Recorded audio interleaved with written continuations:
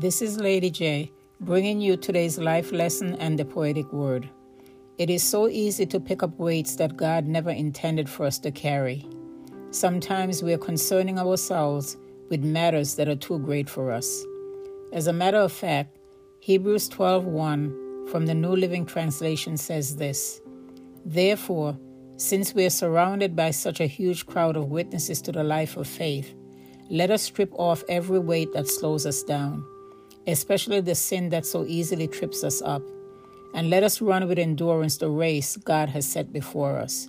You see, a lot of us are getting tripped up by life because we're running a race that God did not set for us, and we're feeling tired.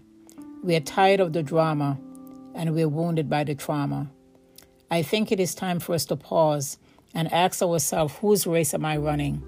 And if it's not God's, it's time to drop the sack so that we can run with endurance. For the only race that God is obligated to grace us to run is the one that He has set before us.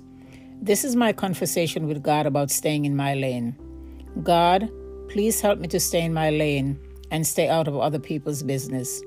God, to me, how about you staying in my lane and start minding my business?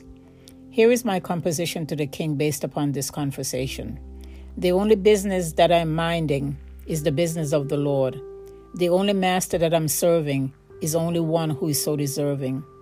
The only business that I'm minding is the business of the Lord, and the only contract that I'm signing is in alignment with His timing.